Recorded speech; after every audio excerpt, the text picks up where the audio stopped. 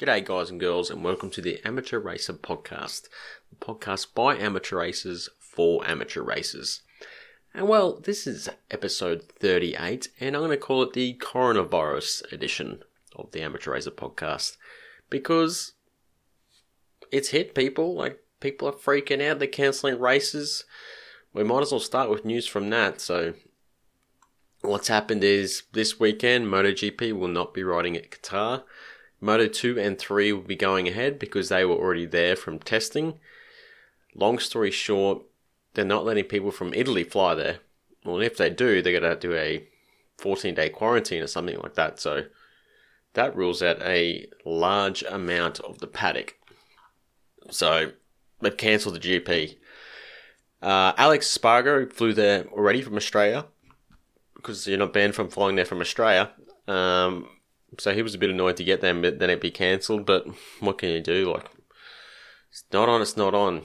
It's a decision by the Qatar government pretty much, and it looks like Dorna's hand was pretty well forced. Like, well, we can't really race if half the paddock can't be here. So that's that.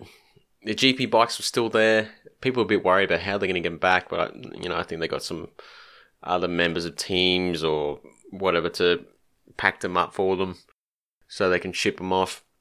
And also the next round of Thailand's been postponed, not cancelled, postponed. So it's looking very much like Circuit of the Americas will be the first race of the championship. So it seems that only Qatar's the one that's going to get, I suppose, it's not going to be done. It might as well not be there for the GP riders, but the other guys are still doing it. Thailand has been moved. They have announced a new schedule. I'll bring it up. Basically, Thailand is where it's going to be the last couple of years. So it's been moved to the 4th of October. And Aragon has been moved as a result to the 27th of September. So everything else, look, it's provisionally still there. I dare say there's going to be more changes. There definitely will be. Are they freaking out a bit much? Probably. Let's be honest, probably. But you can't be too careful, I suppose, and the government's forced their hand in a lot of these things. Like Thailand has put a stop on, I believe they put a stop on people gathering in mass, and Thailand was the most attended event last year with 226,000 spectators attending. So that's why they're postponing that one, by the way. They're not missing out on that cash cow. 226,000 plus spectators. Might be bigger this year. Might not be with this coronavirus thing. But they're not going to miss out on that kind of publicity. So there are rumours that the American rounds might get moved or cancelled. We'll just see. I can guarantee there'll be more changes though. Like, there just got to be. There's no chance there can't be. How does this affect the field? Well, one, no one wants to cancel the races. Dorna doesn't want it. The circuits definitely wouldn't want it because they're going to be losing out on a shitload of money. I know most of the riders don't want it, but they don't have a choice. I've seen people complaining, this is, Marquez bought this on. He got it to be cancelled because he's still injured. There's like 5 riders in the field who are injured or recovering from injuries, and it's good for a couple of people. Yes, if it's good for Honda, they can sort out their aero and their engine spec still, because that doesn't get homologated till the first race. So all the manufacturers can still work on it and fine tune things. I think definitely the two manufacturers they'll get the most gain from it is Aprilia and Honda. Honda, because they can work on their aero, sort out their engine, get that fine-tuned a little bit. I think they would have been ready, without the delay. But Marquez gets a bit more time to heal as well, get more strength in his shoulder. Could have been sandbagging a little bit, we'll see.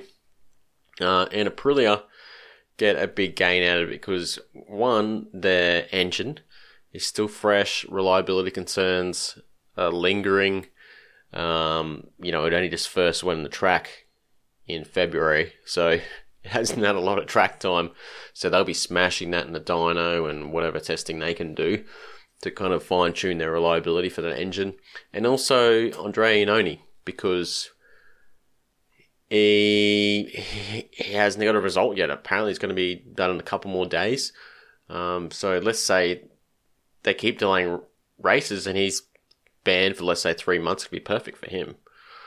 So he might only miss one race or something.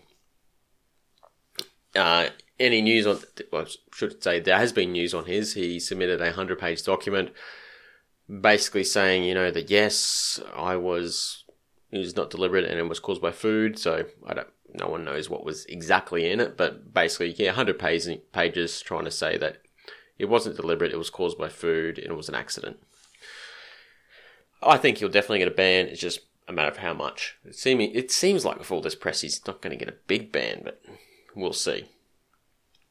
But yeah, new GP calendar out. Races have been delayed. It's shit. I just found out that Italy, right, is the third worst hit country in the world in terms of coronavirus. That's why they're delaying this shit. They don't want those Italians flying into Qatar. Qatar apparently has no cases, or as far as I know, no cases. So they're like, no, we don't want that shit in here. We don't want any diseases coming. So it's a shame, man. I was pumped. I was so pumped for the start of this year. My body is ready. I'm ready. On a positive for me in being delayed, I have no idea where to watch it in the US. So it gives me a chance to research that and try and sort some shit out. I got the World Superbike Pass, so that's fine. I can watch that anytime, but I don't know what TV station to watch it on, or like if I have a TV station. I think I've got like some live channels, that's it, but I'll have to have a look. But enough of that. Enough of the coronavirus and its effect on the racing. Let's talk about the weekend World Superbikes at Philippon. Oh my god, what? There's some fucking good racing, oh my goodness. So, closest racing of the decade in terms of podium finishes. Of all the three races, well, I should say, race 1, race 2, and the sprint race. Race 1, the top three were within 0.041 of a second. Fourth was 0.137 from the lead. Race 2 was stupidly close as well. I think it was 0.07, something ridiculous. And it was the same for the sprint race between the top couple. The top three, sorry. It was just a ridiculous weekend. So let's go through some results. Race 1, bloody close. Toprak came through for the win. I know people were saying he's quick, and he has been quick in testing, but you don't really know till it's done with these things. Like, testing's one thing, but man, he really brought it. I was surprised. And another person who surprised me was Lowe's. Everyone's been talking about Ray and Redding. Ray, not sure if people have watched it, basically was in the lead, had a bit of a run of Sykes, ran off the track, ruined his race pretty much. Was setting huge pace on the way back, fastest on track, but then he crashed, lost the front pushing too hard. So that ruined his race 1. I don't think it was just a race incident. He's basically said as much as well. He wasn't happy, of course. He's just like, it was probably unnecessary from both him and Sykes, but it was just a normal race incident. He was more annoyed at himself for crashing after coming back on the track. Like, he kind of recognised, yeah, it was a mistake earlier on, both on my behalf and Sykes. Like, Sykes gave him a pretty solid nudge. He had to run up the track and do some motocross. But he was annoyed because he could have salvaged some points. He was banging out the times.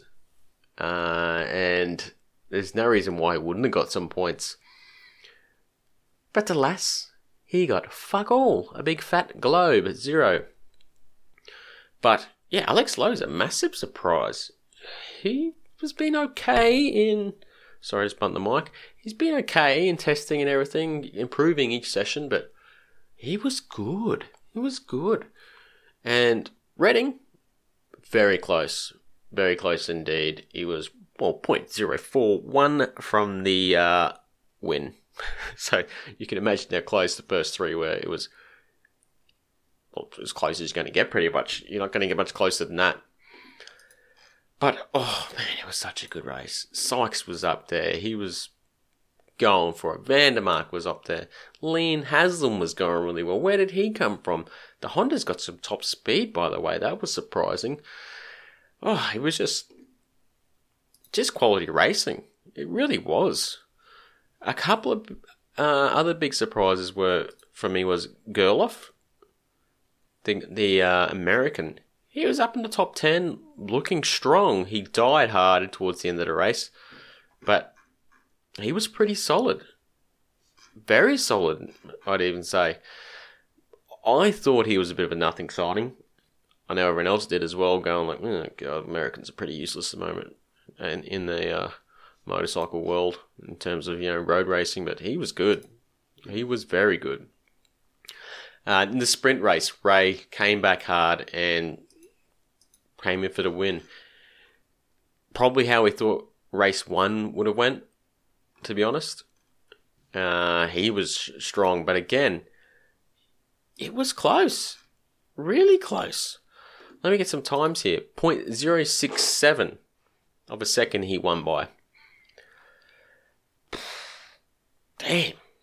That is close. Raz Gatlioglu held off Redding, who finished third. Again, he got 3/3 for the weekend.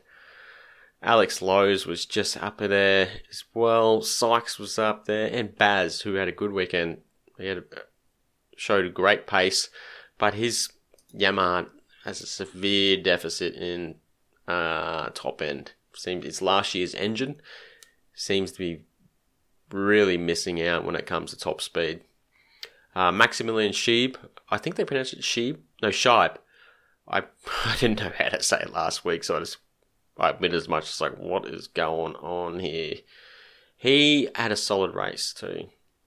Couple of people who were disappointing first 2 races. Chaz Davies, man, he wasn't really there. I don't know what he was doing. Yeah, I don't know what was going on there. Thankfully, in race 2, he made a big comeback. But Eugene Laverty and Garrett Gerloff missed out because they had concussions from the warm-up, as you do. Nothing like a good crash in the warm-up. That's going to get you some amateur race at points. Not as good as Andrea Iannone crashing in the cool-down lap. I don't think anyone's going to beat that. That's ridiculous. Unless they crashed in the warm-up and the cool-down. That'd be impressive. But, the sprint race was just as good. I love the sprint race. I was a bit hesitant when it first came in. I was like, why are you doing this? But the racing where they just go flat out and they're all just going for it, not worrying about tyre preservation and just seeing who's the quickest. It was just great to watch. Now, race 3 was the biggest surprise for me because Alex Lowe's won. And it was by 0.037 of a second, so fuck all. But he looked good. It was Ray, Redding, or Vandermark. They were all up there, but Alex Lowe's kind of stormed home at the end there. He saved his tyres and just rode a great race. There was nothing wrong with his racecraft, and he came through with the goods. It was as I said, fuck all. There was absolutely nothing in it. But another cracking race. It was just fantastic. Top 4 were with him 1.784 seconds. Chaz Davies was back a bit in 5th though and made a big comeback considering how his first 2 races went and salvaged a lot of points. I think Redding's got him covered. Davies has had his kind of chance, I think. He's a great rider, don't get me wrong, but maybe not consistent enough. And he's very strong at Qatar, but that's not going to happen because it's been delayed. So, we'll see. A bit of a fail for Toprak in this race, and he didn't finish. Caricasulo didn't finish. Had a interesting weekend, not great. Someone I think is just pretty average. Probably not average. I don't know what the go is, or if he's on a new bike, is Takahumi Takahashi. Great name to say, by the way. It rolls off the tongue. Try and say it 5 times really fast. He's on a Honda and just pretty much at the back of the field each time. I know it's World Superbikes, back of the field is still quicker than any of us, but yeah, not sure what's going on there. But man, it's racing this weekend in the Superbikes. Crazy good. If you haven't watched it, watch it. It's some of the best racing I've seen in a while. Well, since last season. I'll take myself out for that one. That was a good dad joke. That was a shocker. Let me just have a sip of beer. So some other interesting things happened during the weekend. I was talking about the Honda top speeds, but in general, the Ducatis didn't have their top speed advantage. So this is down to a few things. One, all the other bikes have caught way up. They are much faster now, and you could see it on the straight where last year the Ducati was blitzing everyone down the straight at Phillip Island. Battista was ridiculous. He just passing people at will down the straights. This year they were holding slipstream with them, the Ducatis, and even at times staying ahead while they're being slipstreamed. Sorry, just trying to spit out my words. And this all the while happened. Ducati broke the overall fastest lap record at Phillip Island. Davies did a 3:30.3. So Battista is a tiny little dude, and he's just aerodynamic. However he's built, it just works for top speeds. He shoots it out of corners. So he probably would have done a few Ks faster, but the previous record was from 2012, I believe it was, from, what's his name, Max Biaggi on the Aprilia. That's 8 years ago. That thing was an animal, though. It was not much of a World Superbike. It was just tuned to out of its eyeballs, that thing. So he did a 3:24.6. This year, like 6 riders beat that. Alex Deloes did 3:29. I think Battista did a 3:28 on the Honda. Yamaha was up there as well. Like, everyone is extremely quick this year. I think the Ducati still got the grunt. But it's not going to be as big of an advantage this year as it was last year for the Ducatis. But yeah, definitely watch this race. Holy shit, it was races. That's the beauty about Superbikes. It was 3 races. But yeah, that brings me to the Supersport 600s. I enjoyed watching it, but it didn't have the same intensity or amount of just sheer passing that World Superbikes did. Like, Superbikes had just passes everywhere, and it was some intense racing. So 600s, I was hoping it wouldn't be the R6 Cup anymore, but Locatelli is he won by 5.8 seconds while having a pit stop. Everyone has to have a pit stop in the 600s at Phillip Island.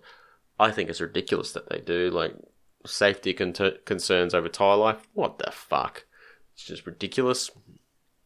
And the same thing happened last year, and I'm not sure. It was a bit chaotic last year because Caricasulo took off with his paddock stand still on.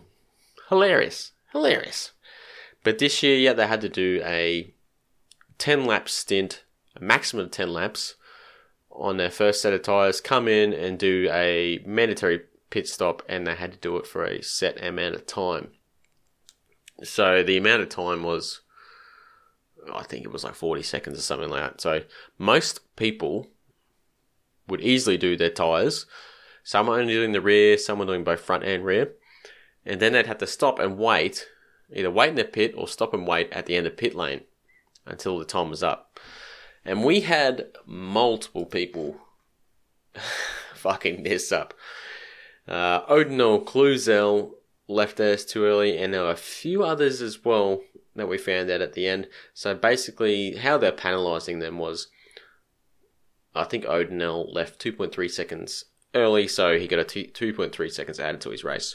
Whereas Cluzel was like it was 0.1, something like that. But it could be the difference between, first and second or whatever, but it didn't really make a huge difference to these guys at the front.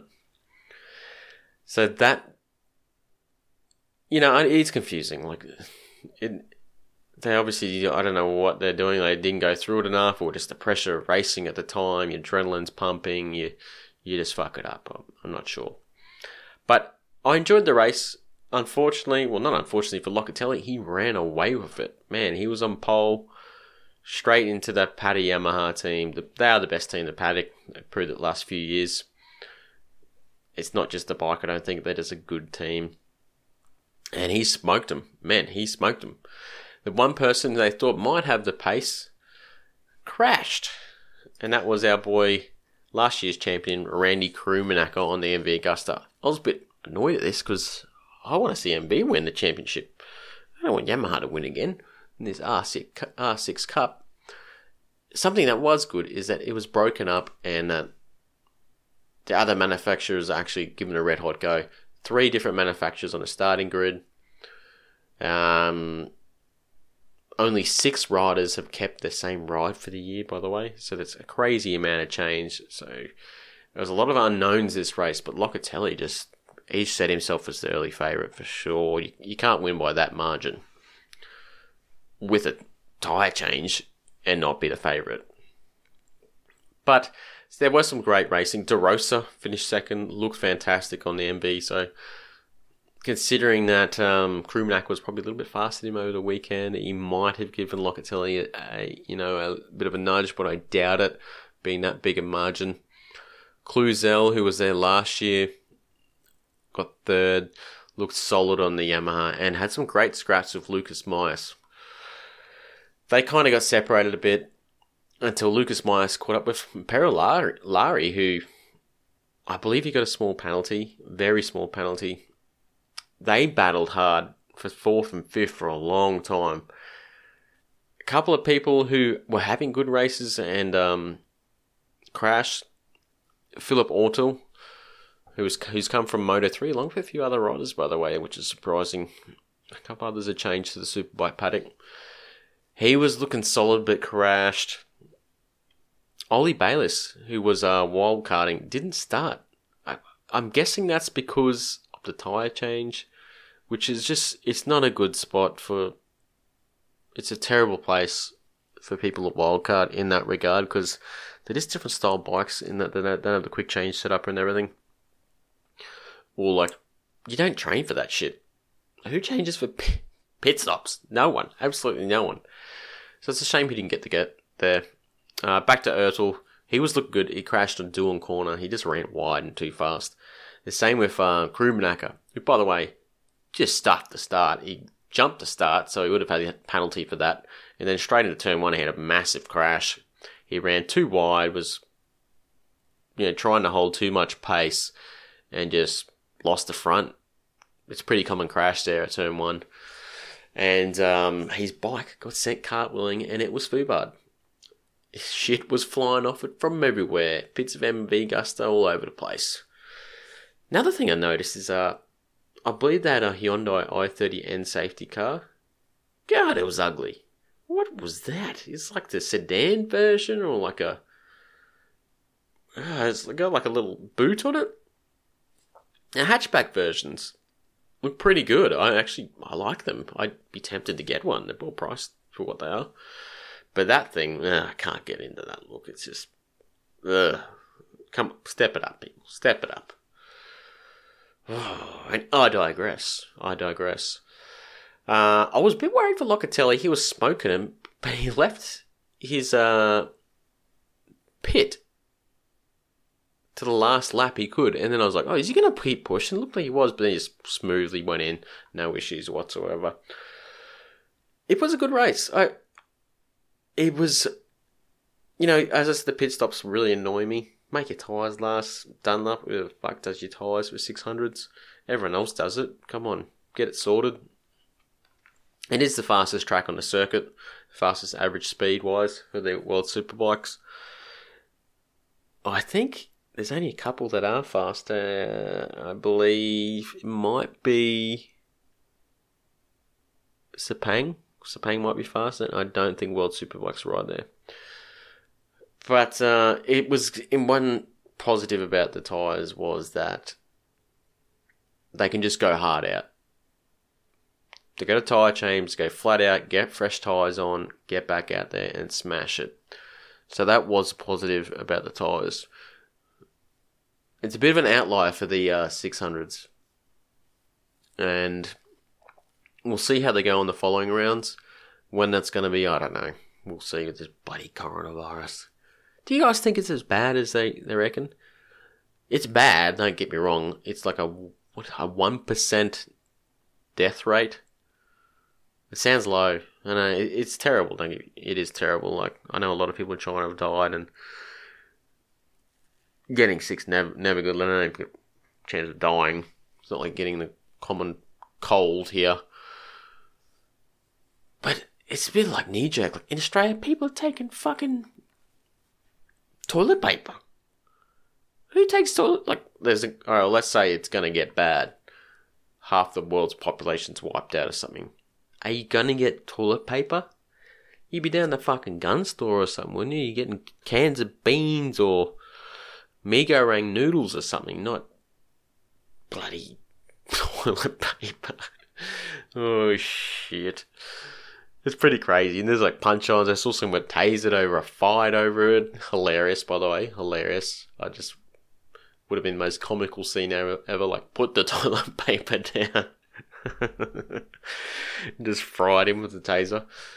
Oh, God. Hasn't really been much of a thing here in America yet. Like, one, we have a TV, but it's only got like the internet up to it. So it's got like live TV. We nearly never watch it. So we're just checking out Australian news pretty much. And it's all over Australian news. But it doesn't really seem to be a thing here. There's plenty of toilet paper to go around for one. What other notes have I got in the 600s? Oh, the top speed from Locatelli. 279. That's pretty pumping. That is a serious top speed from a 600. Very serious. But no 300s either. They don't race at this rounds. They too far for them. Too far to travel. They don't do... I think they do about half the rounds from memory. So not a lot. I'd like to see them do more, but man, didn't I say last week they got like 60 entrants or something like that? So they're not travelling over. The paddock would just be full. You got Australian Superbikes there, World Superbikes. Australian Superbikes has like 10 classes running, so it'd be chaos. They just couldn't do it, I don't think.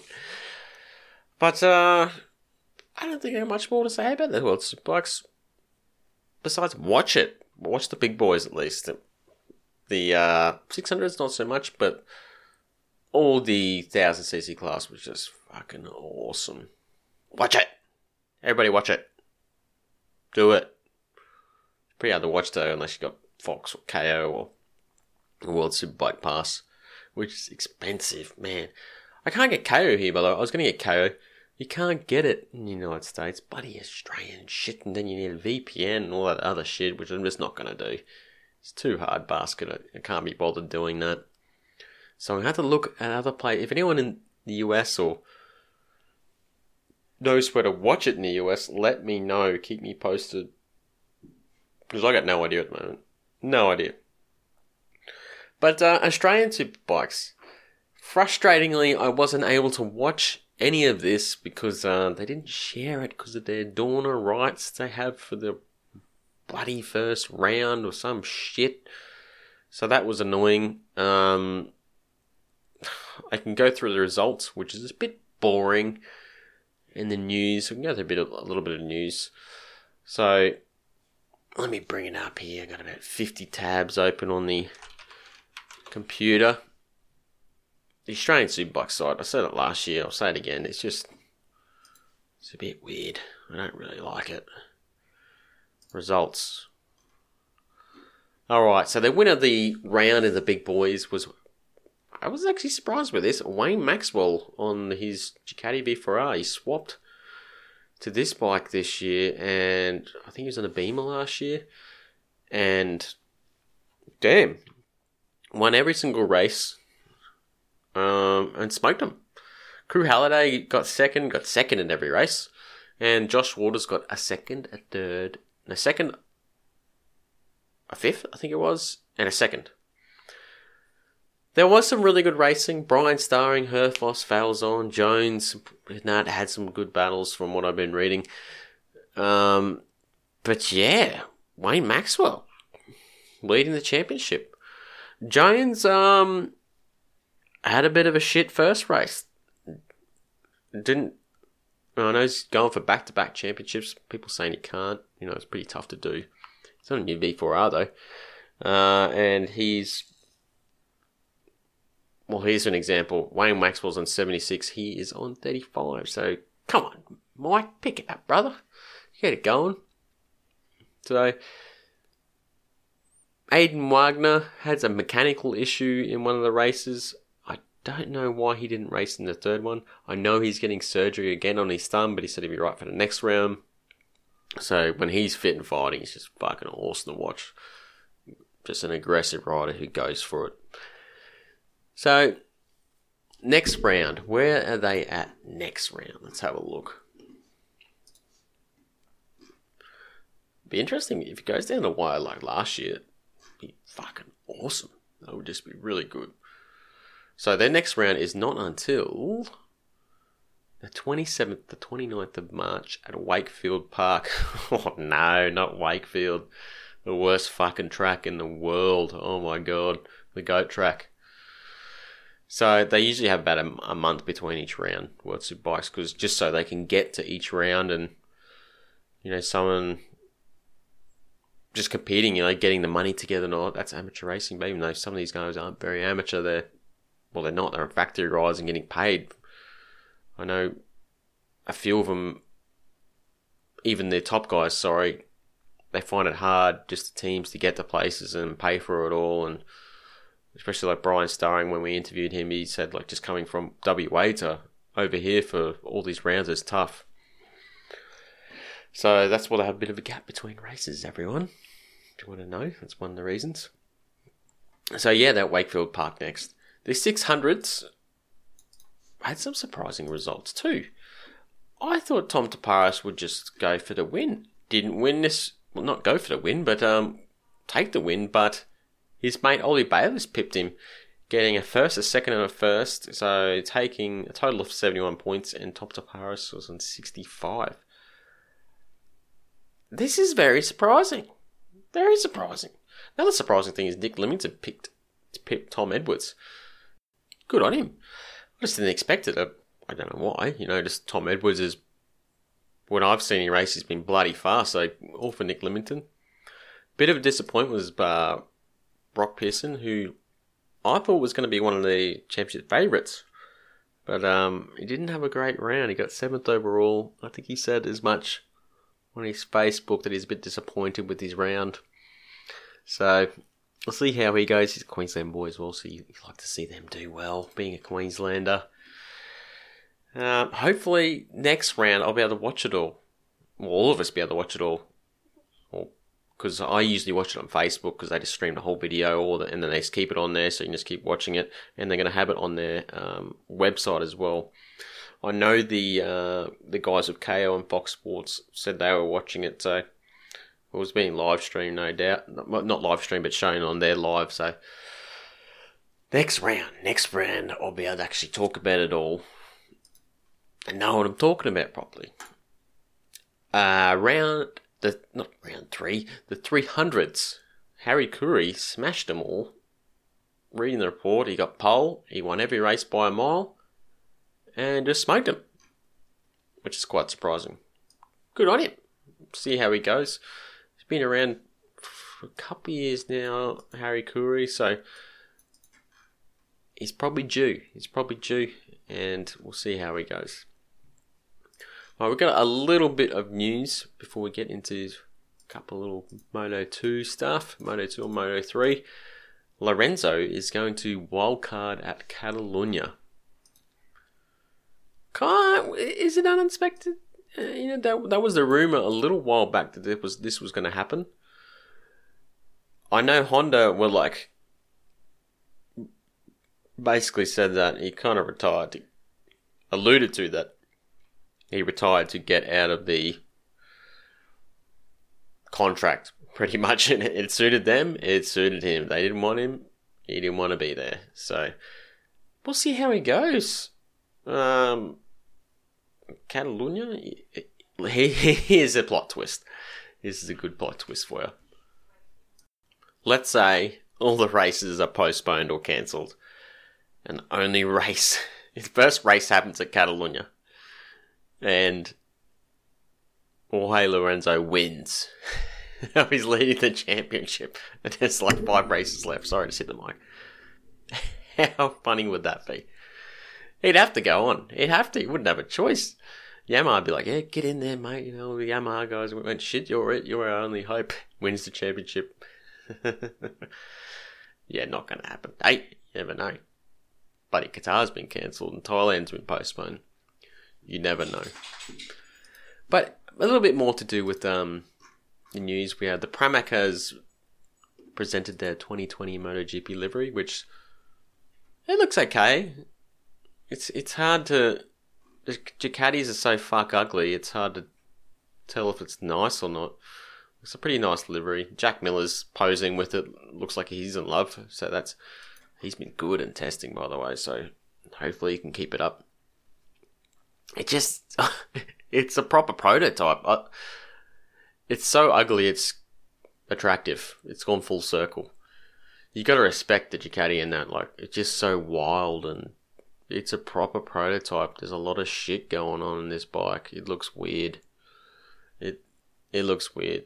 So they got the red, white stripes with a bit of blue thrown in.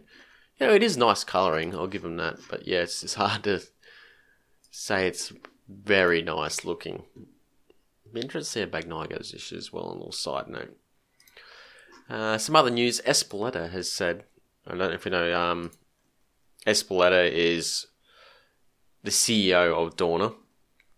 He's basically said that, Carmelo Espeleta, by the way, that MotoGP will race until Christmas if necessary.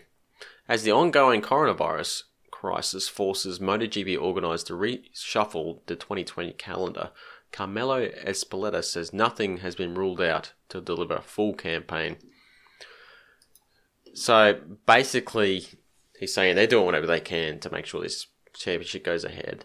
And contractually, they have to do 13 races, I believe it is, for a championship with the FIM. But they want to do the remaining 19. Look, we'll see what happens. You never know. They might have to postpone something to keep it going if they're going to put races back later in the year as things develop a bit more. Well, I suppose we better talk about Moto2 and Moto3. They're racing this weekend.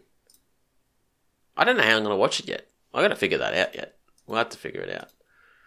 I'm not going to do any predictions or anything major, just because Lance isn't here and me and him have a little battle. See who can do the picking. Moto3, we'll start with them. I had some guys go up. There's been some changes. It's always so unpredictable and just crazy. I would like to think that the Japanese guys could do a bit better this year and be more consistent. They had the speed, Ayagura, Tatsuki Suzuki, a couple of other guys. But I think maybe Arbolino is going to be the favourite this year. He's had a couple of years there. He was good last year. I think he got third, I believe it was, after Della Porta and Canet. So there's a lot of names here that are going to do well. We got, as I said, Suzuki, Arbolino, Dennis Foggia, Jaume Masia, John McPhee, who's was very surprising for me last year in that he was consistently at the podium, shows great racecraft. Albert Arenas. There's heaps of people that are just going to be going well, I think. Another big favourite apparently is Philip Salich, who's did very well in testing. So I'm looking forward to Moto3. It's always chaos, a bit of organised chaos. Let them loose, see how they go. It's going to be interesting that the Moto 2 and 3 guys are going to have a lot more people interested in them press wise. They might not know what to do with themselves. I see that also in Qatar, the public are not allowed in the pits. So I think usually they're allowed to go through the pits and stuff like that because there's just fuck all people go to it. That's why they weren't too concerned. They're like, oh, yeah, just keep them going, you know. Moto 2 and 3 can go. Don't rent a GP with it. It's only going to be 10,000 people there or something. So that's from the government as well. I'm pretty sure the government or the race organisers have done that, not Dorna. So Moto 3 is going to be crazy. It's going to be good fun.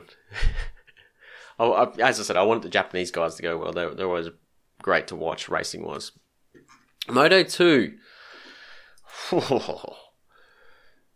I was reading a stat that the amount of race winners in this is crazy. It's like 8 race winners or something that won like 60-something races between them. I think Navarro is going to be strong this year. The speed up now, we were saying previously that they've increased their bikes to 4, I believe it is. So they get more data. They were already very good. He was good. I want to see them do well and Navarro do well. Their bikes look cool. They're orange. I like orange. My CBR was orange. So I think he'll do well. The Gian Antonio, rookie, stepping up from Moto 3. Been doing well on testing. And the Aspar team is the other team that's taken on the speed up chassis too. So they've got Aaron Canet, who just was extremely strong in testing.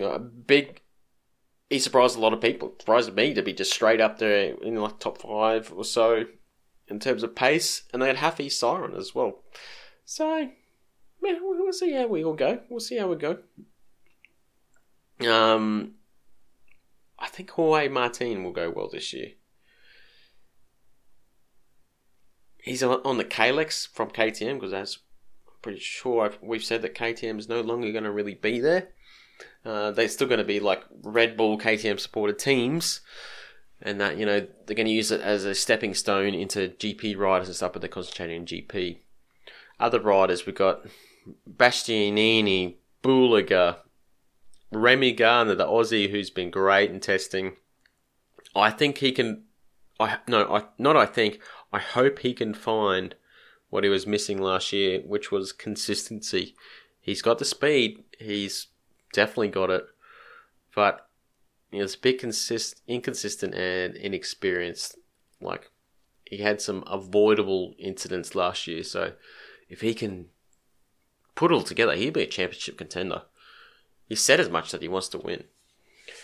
And we got Marcel Schroeder, Luca Marini from Sky VR46, Xavi Vierge, Baldassari, and Tom Luthi, who's always up there. There's so many riders here that are going to be a chance this year. I'm looking forward to see what they can do. MV Augusta's there as well. They got Manzi and Simone Corsi. You know, Moto 2 is great fun to watch. This last year was an interesting year. Marquez got the biscuits in the end, but some other guys really made him fight for it. There was a period last year where he was just smoking them, though. Won a fair few races in a row and he looked like his brother in terms of how dominant and confident he looked. I'm not going to pick a winner. Fuck it, I will. Navarro. Let's go with Navarro. I hope Navarro does well, because I like the speed up, and it's pretty and orange.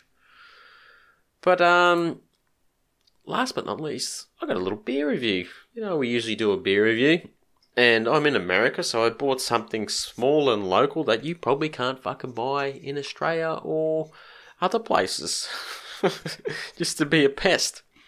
So the beer I got is called M43. The brewer is New Orthodox. It's an India Pale Ale, which I nearly always drink. India Pale Ale, stout or die. And this is a Annie IPA, a New England India Pale Ale. 6.8%. Comes in a big fuck off can, like a 440ml or a pint. It's probably a pint over here, actually, the cans. It is like hazy as hell. You can't see through it. Looks like juice. It tastes like a really juicy beer, and it's delicious. If you see it, grab it. It was cheap too. It was cheap. One thing about America, people say it's really cheap. One, it's not that cheap, I don't think. Some things are very cheap though. Fuel, cheap as fuck. It's like $2.39 a gallon. That's $2.39 US, so what's that, like $3, $3 something for 4 litres is cheap. Beer is dead set cheap. I think this is $12 for a 4-pack and they're like 4 pints. So it's cheap. And that's expensive beer for you. Like, this is an independent craft beer that's hazy as hell, got stupid amount of hops in it that must cost a fortune. But like a normal 6-pack's like $8-10. You get a 20-pack of like Bud or Miller or something for like $15. They're really cheap. A 30-pack for like 18. It's cheap to buy beer here, and so is like liquor, like rum, vodka, and the stuff. Very cheap. You're looking like $9-10 for a 700ml. Oh, other things are cheap. Electronics are pretty cheap. If you're earning US dollars, definitely cheaper. And TVs are cheap. For some reason, TVs are dirt cheap here. You get like a 50-inch for like $200, like a good 50-inch. It's crazy. But beer. Anyway, this beer is good. I really recommend it. It was on sale. It's like usually $20 for a 4-pack, which is expensive. Like, that's just expensive for beer. But fantastic. Really hoppy and really juicy and easy to drink. Kind of like an Australian equivalent would be the Brandau Brewing Industrial Haze. Is that what it's called? Or the hazy beer. It's very similar to this.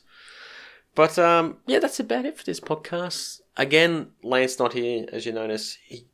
We're trying to make it work. Time zones and busy and life and just life in general getting in the way. But we'll get there, people, and it'll be all back to normal and be able to bounce off each other a bit more and get some predictions going. It's probably good that the coronavirus has happened because, you know, we don't have as much to talk about. Well, coronavirus is a lot to talk about in all these news, but it's more news related and stuff like that, you know. So I'm trying to make it a positive thing out of this. All right, so thanks for listening, everyone. As usual, like, subscribe, all that stuff. Follow us on Spotify, Facebook, and SoundCloud, iTunes, and whatever else is going on. So thanks for listening. Hope you enjoyed it. Talk to you next week. See ya.